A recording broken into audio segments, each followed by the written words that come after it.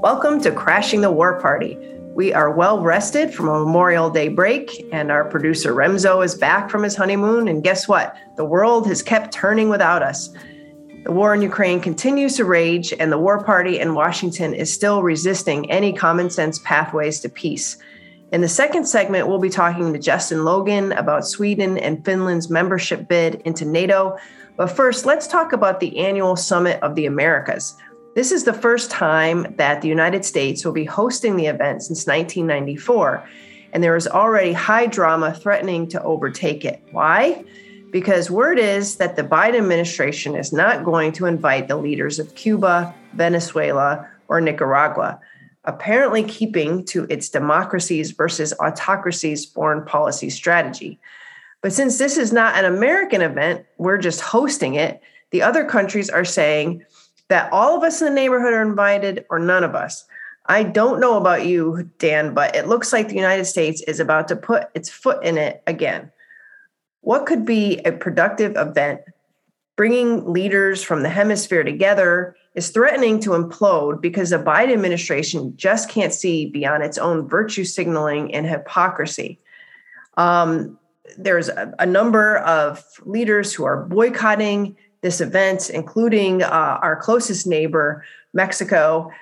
Is there any way that we can recalibrate at this point? Is it a done deal that we're not inviting the leadership of these three countries? And is it really worth the United States taking a stand on this issue?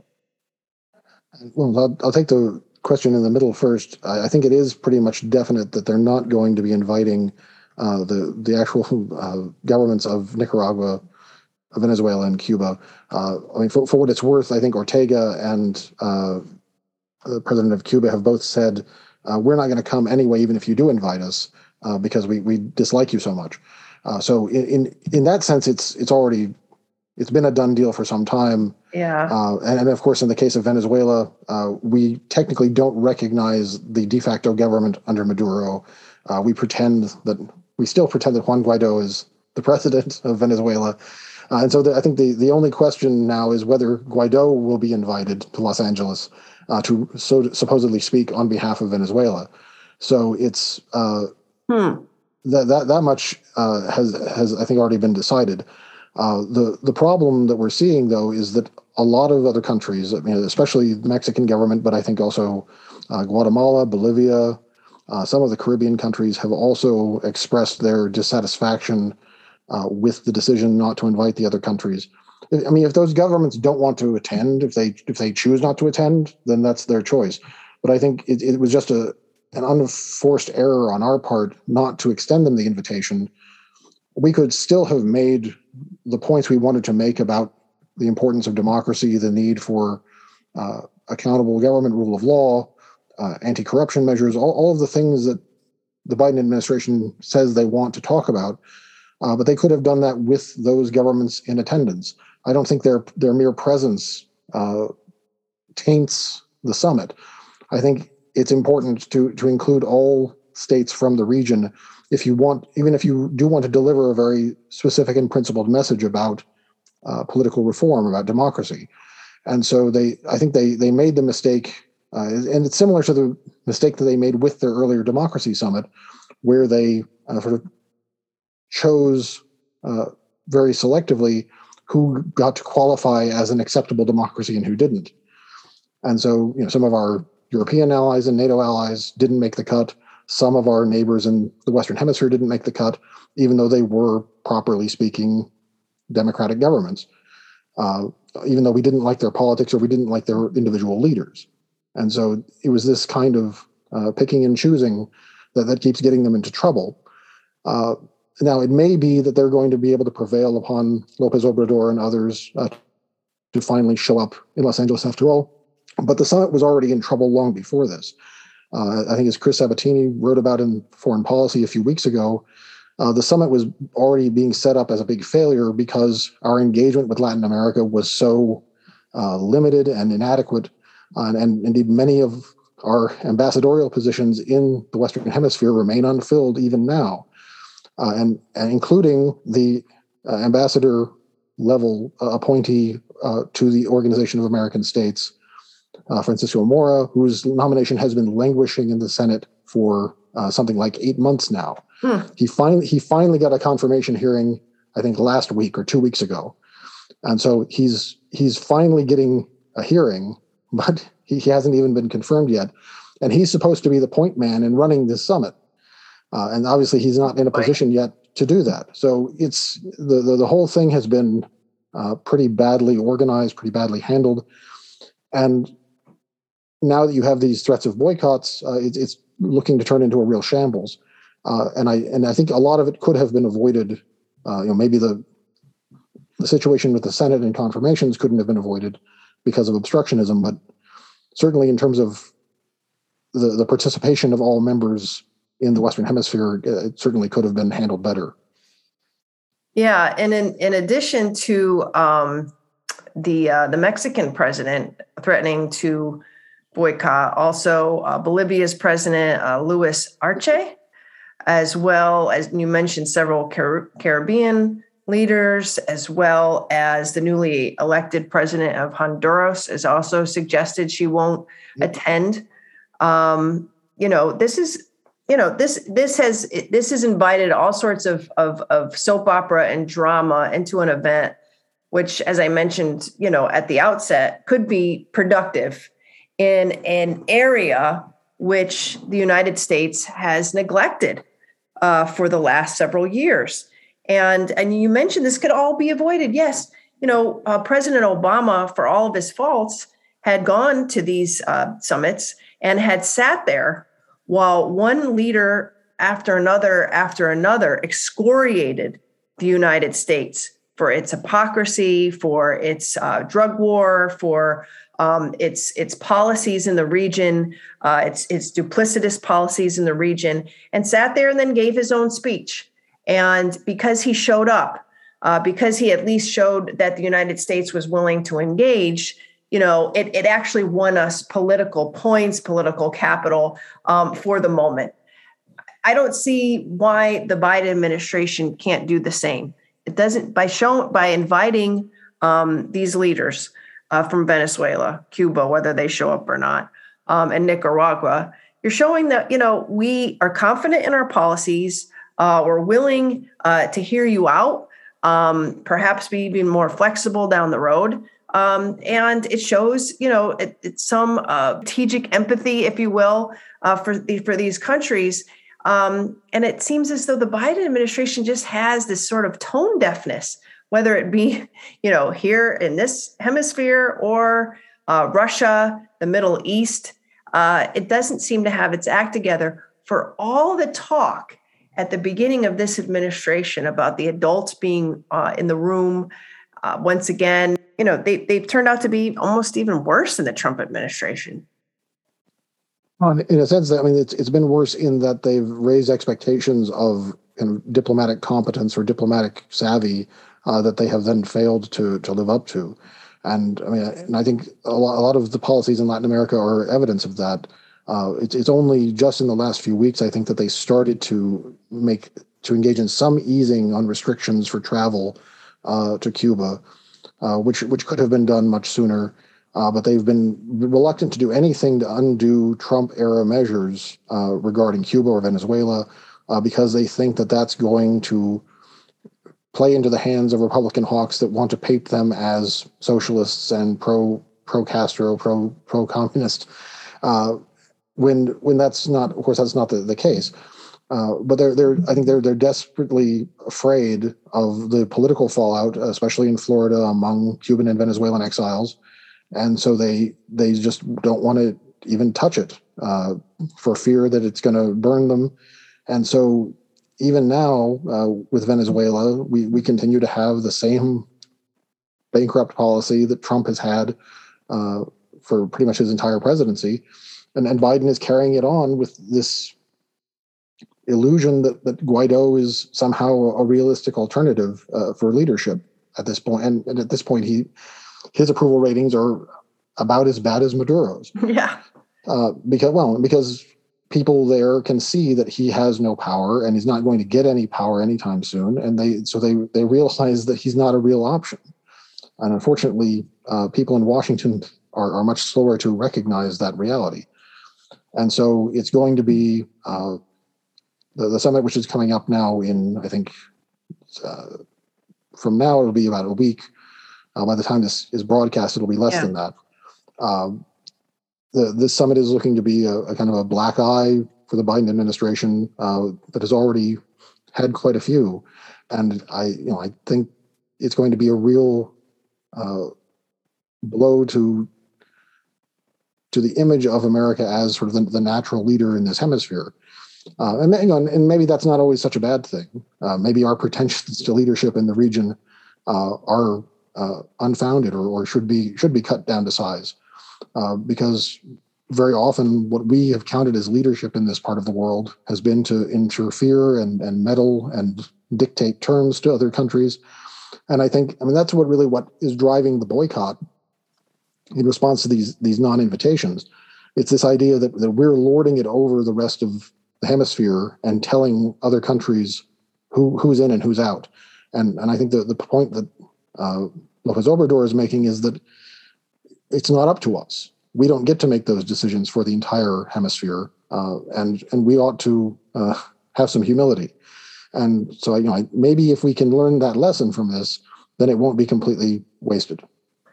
Yeah, and I think the idea that the Biden administration or Democrats would somehow transcend the politics when they came into office is you finally put that to rest, because just take the issue of the border.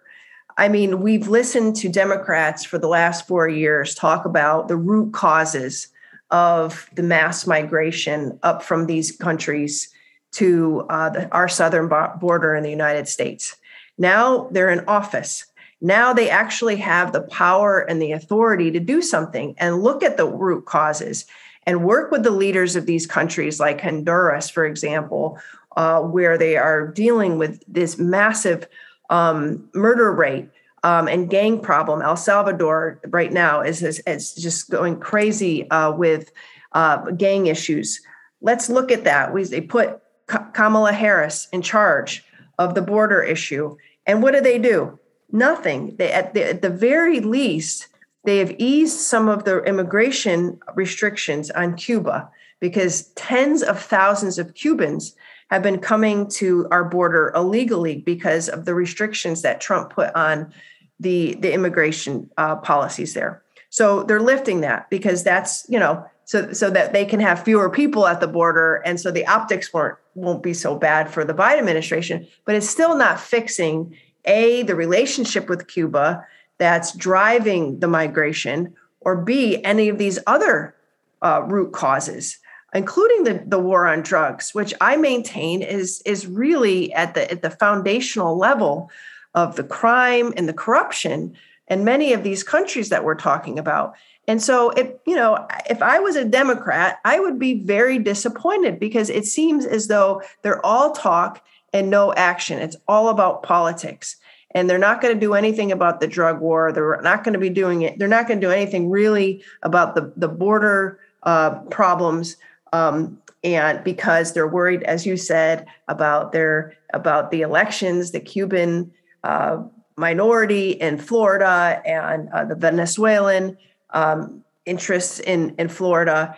And that sort of precludes any real, rolling up the sleeves and actually doing what's best. And, and they see the hypocrisy. They see that once, we need some oil, then all of a sudden we got top officials going to Venezuela and start talking to Maduro about possibly lifting some sanctions because we need oil because of the Ukraine-Russia crisis. So they know that they're only going to be the only interest in these countries are for when it suits us, geopolitically or economically, unfortunately. Well, and then the added problem is that we haven't even followed through on those negotiations with the Venezuelans to lift sanctions on their oil sector. Exactly. So it's even that was a false start, because they got scared off when Rubio barked at them, and so it ended up leading to nothing. Well, and I should also say Menendez barking at them. because unfortunately this hardline approach to Venezuela and Cuba has sponsors in both parties, and they're very determined to keep our policies as broken as they have been for these many years.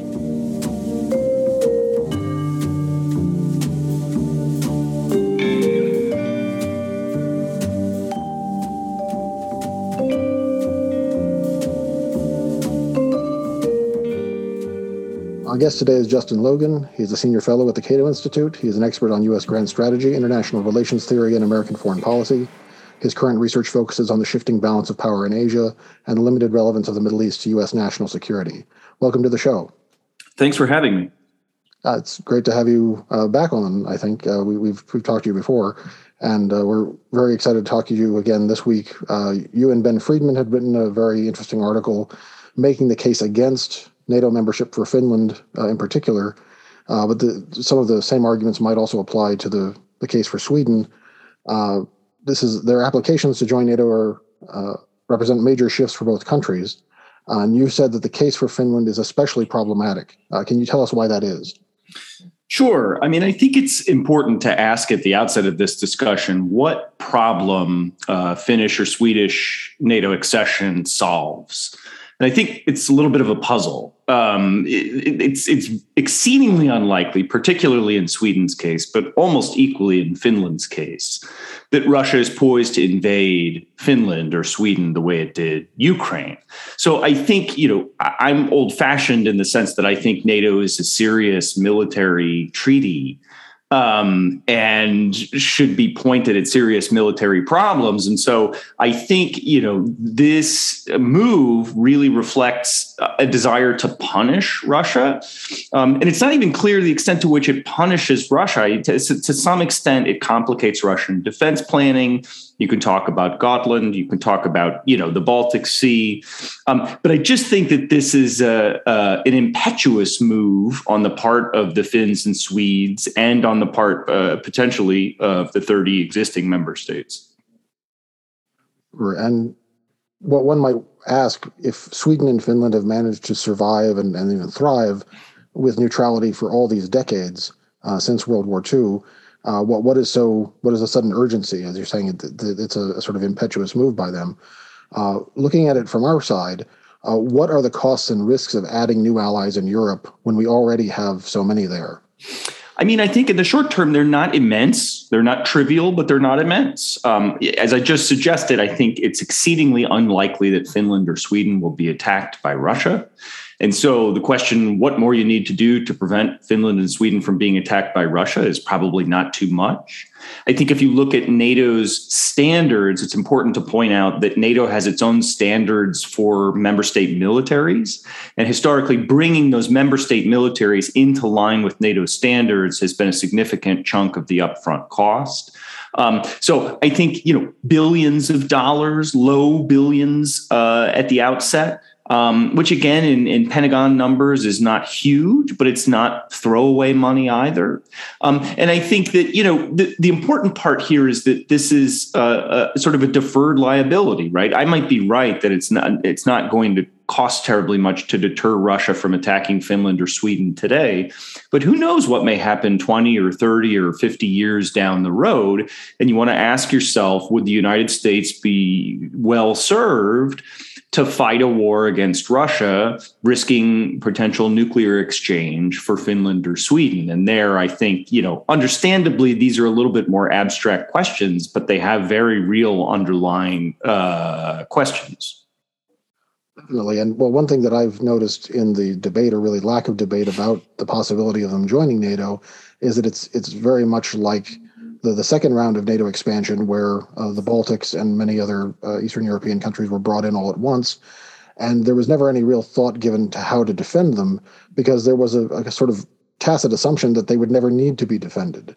And so that these were security guarantees that were being offered that would never actually be triggered. And so what you're talking about in terms of the long-term commitment, I think makes a lot of sense, because in another half century or even in another 25 years, we don't know what the security situation is going to look like. But if we make this commitment now, we're still on the hook for them.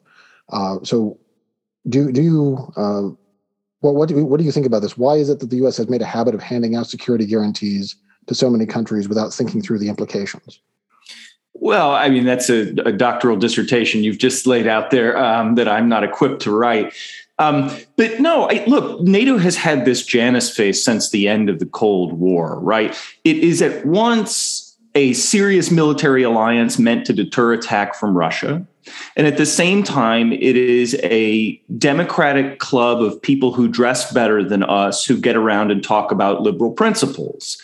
And so at times, you're talking about admitting the Baltic states to NATO, and they say, well, they dress very well and they have liberal principles. And why shouldn't they be in the well-dressed liberal principle club? And so we admitted the Baltic states to NATO in 2004 without any defense plan on NATO's part for defending them until they begged for one after Russia invaded Georgia in 2008, finally getting one in 2010. So there's this sort of bait and switch where it's like, what's your problem with Finland, man? And the answer is nothing. I have no problem with Finland, but I think NATO is a serious military organization. And if I'm going to put my boys on the hook to fight and die potentially for Finland someday, I'd like to talk about what's entailed in the defense of Finland. Thanks for coming on the show, Justin. I'll play a devil's advocate for a second here. Quincy, as well as other organizations, have advocated that Europe begin to start taking responsibility for its own security. So Finland and Sweden entering NATO, you could argue that would be, another step towards maybe more autonomy on the part of Europe, taking over its own security down the road. I personally don't see it that way, but how do you react when folks say, well, add these two capable European nations and you're getting more towards edging or at least reducing, not so much the influence, but, the leadership of the United States in the security of the region? I think that's exactly wrong. I think that NATO is and has been, since its inception, a vehicle for the United States to exert outsized influence on European security. That's why in the 1990s, the late Secretary of State Madeleine Albright began looking at really fledgling efforts to stand up a European security capability and said flatly that was bad and would poison transatlantic relations if the Europeans did more for their own security. So I think NATO is clearly a U.S.-led organization that extends U.S. influence into Europe, in my view, too much so. So by putting two new states into NATO, that U.S.-led organization, it really recenters the European security architecture on NATO and by extension, the United States. And the other thing that I'll just add here, you mentioned, Finland's and Sweden's capable militaries and their even their defense industrial complex in some sense, or defense industrial base rather, which is non-trivial, but they really don't have capabilities outside their borders, right? It is the case that the Finns have thought long and hard about one big defense problem for 80 years, being invaded by Russia. And they have lots of ideas about how to thwart a Russian invasion. But they're not going to be assets to NATO outside of the defense of Finland. So it's important to point out, again, I think Finnish military exertions are enough to deter Russian invasion, but they don't bring a lot to the table beyond that. So it's a little bit of a question, what's in it for the existing NATO member states?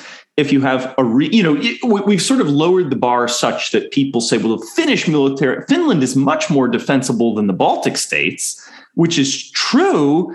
And also kind of a problem because the Baltic states are already in NATO and have a seemingly limitless appetite for defense exertions on the part of the other NATO members. So it is true that Finland and Sweden are pretty safe countries with pretty capable militaries. They just don't bring a lot to the table outside their borders.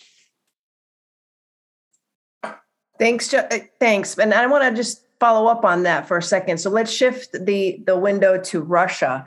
So membership is granted to Finland and Sweden. How does this agitate Russia further than it already is agitated because of a NATO expansion over the last 30 years? And are we willing to accept the consequences for that? Russia's pretty agitated already about a variety of different things. So the early utterances from President Putin have been fairly sanguine. He said that the fact of Swedish or Finnish membership isn't necessarily a huge problem, although the forward deployment of NATO assets on their territory would be treated differently by Russia. So it complicates Russian defense planning, for example, in the Baltic Sea and elsewhere. So I think probably their military planners worry about it. But the Russian view of NATO is so deeply hardened at this point that we're just sort of walking into the caricature, really. But I don't really think that inflaming Russian insecurity or Russian paranoia should be counted as a huge tick against their membership, because their paranoia is pretty inflamed as it is. So I don't know how much this is going to add to it. And what does this do for the future relationship with Russia? Because at this point, if you add these two countries, we are creating a massive containment against Russia. Is there no future with any future relationship with Russia? And is that exactly what is intended here in terms of any future security architecture that includes Russia, which I know has been talked about before, but this seems to preclude that? Yeah, I mean, there are other big factors that preclude that in the very recent past. So, I don't think that the new dawn of a better, more sustainable European security architecture was on the table right before we did this. But I do think, it is, again, just the sort of hardening of these pre-existing realities. And again, I think that, to me, the problem is this, as I said before, Janus face on the part of NATO, where if it were always and everywhere a serious military alliance aimed at the Russian military, you would talk about it in one way. And if it were just a friendly, well-dressed Democrats club, you would talk about it another way. But we have this bait and switch that we do. And so I think people are hard-headed when it's useful, and a cocktail party attitude when that's useful. And I think that we should be very wary about that. We should watch out for that. And we should point out when the arguments are sort of bait and switching in that way. You were talking about the Baltic countries wanting other allies to engage in a lot more exertions on behalf of the alliance or against Russia. One example we've had of this lately is the Lithuanian government urging various states to try to break the Russian blockade along the southern coast of Ukraine. And this is starting to get amplified by some people in Washington. I think James Stavridis just wrote this week calling for just that, either a U.S. or NATO effort to escort convoys of grain ships back and forth and essentially daring the Russians to stop them. How dangerous is this idea, do you think? First, how dangerous is it? And do you think there's any chance that the U.S. would actually participate in an attempt to break the blockade? The problem with these questions is you never know when you've gone too far until you have. And so I had the hair on the back of my neck stood up, half a dozen times since the war in Ukraine started. And, I don't have any wood to knock on, but, things have kind of gone okay. But I think that, this Lithuanian proposal, I mean, they also suggested that Egypt should help escort Ukrainian grain vessels. And this, look, let's you and him go fight is a long-standing principle of statesmanship that has been, for millennia, has taken place. But I just think that we need to view certain NATO members as what they are, and they're really need factories, right? They generate needs, and it's through no fault of their own, right? If you're a defense planner in Riga or Tallinn or wherever, you see a scary world, and it is a scary world. But the question isn't, should we cast aspersions on, Lithuania's or Estonia's defense predicament? The question is whether we should make it our own. And I think that's the fundamental error that we're taking on here. And that's how these commitments that at the outset are marketed as great celebrations of freedom and democracy wind up being immense burdens on the Defense Department of the United States and, by extension, the taxpayers of the United States. Well, yeah, well, and it seems like that should change our appetite for adding more members to the alliance, but it seems like just the opposite has occurred. You're now having more discussions about not just bringing in Scandinavian countries, which are relatively secure, but I think there's renewed talk about bringing in Georgia as well. And so there seems to be no learning going on from what we've seen over the last 20 years about how these commitments are liabilities. What do you think? I mean, without completely derailing the conversation here, hopefully, you have a group of people grading their own work in Washington, right?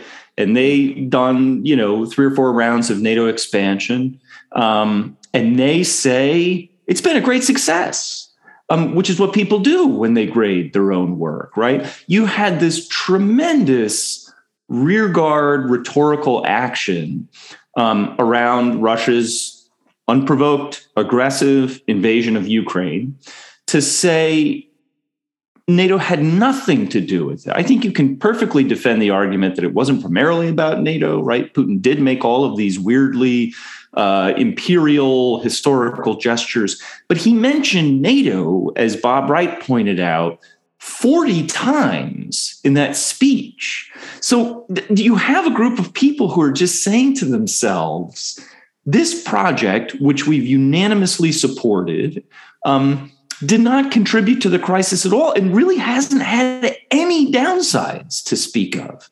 Now, where I sit and the way my brain works and what makes me kind of a bad think tanker is I see conflicts everywhere. I see upsides and downsides in everything. It's not the case that all good things go together and all bad things go together. There are trade-offs between my values, between my interests, sometimes even among interests and among values, there are trade-offs.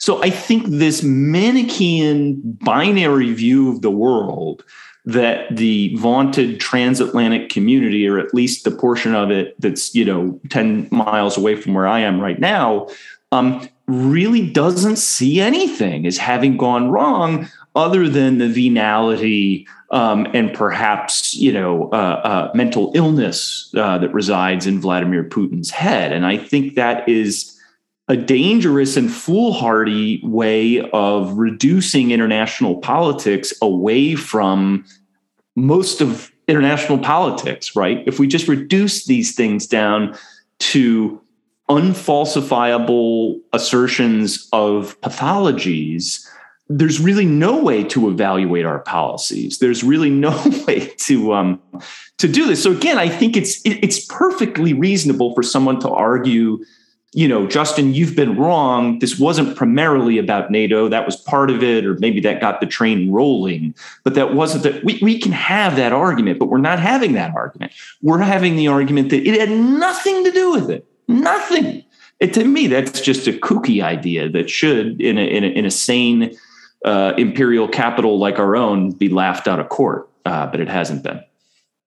Well, and paired with that is this constant emphasis on Russian agency, saying, well, Russia has agency. Well, yes, they do have agency, but they're also going to be reacting to things that we do. And that dynamic has to be taken into account. And they would just like to say there are no consequences or no bad consequences to any of our actions, which is awfully convenient when you want to keep doing more of the same. Did you have any final comments, Justin?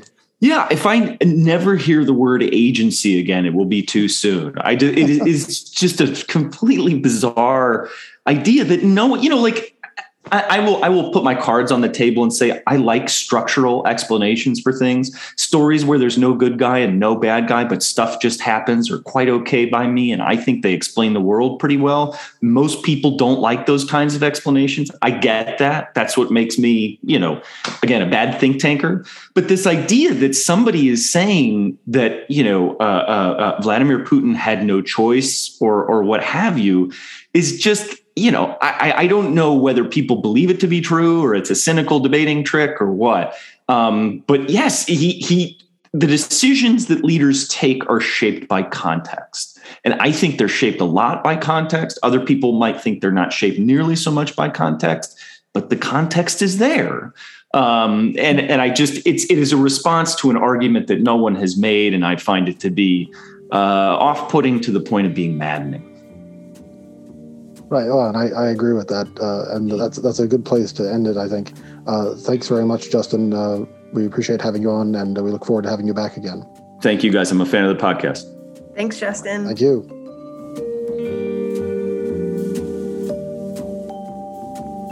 Thank you again for tuning into today's episode. If you enjoy and value real conversations such as these, please leave us a 5-star rating on your favorite podcaster of choice.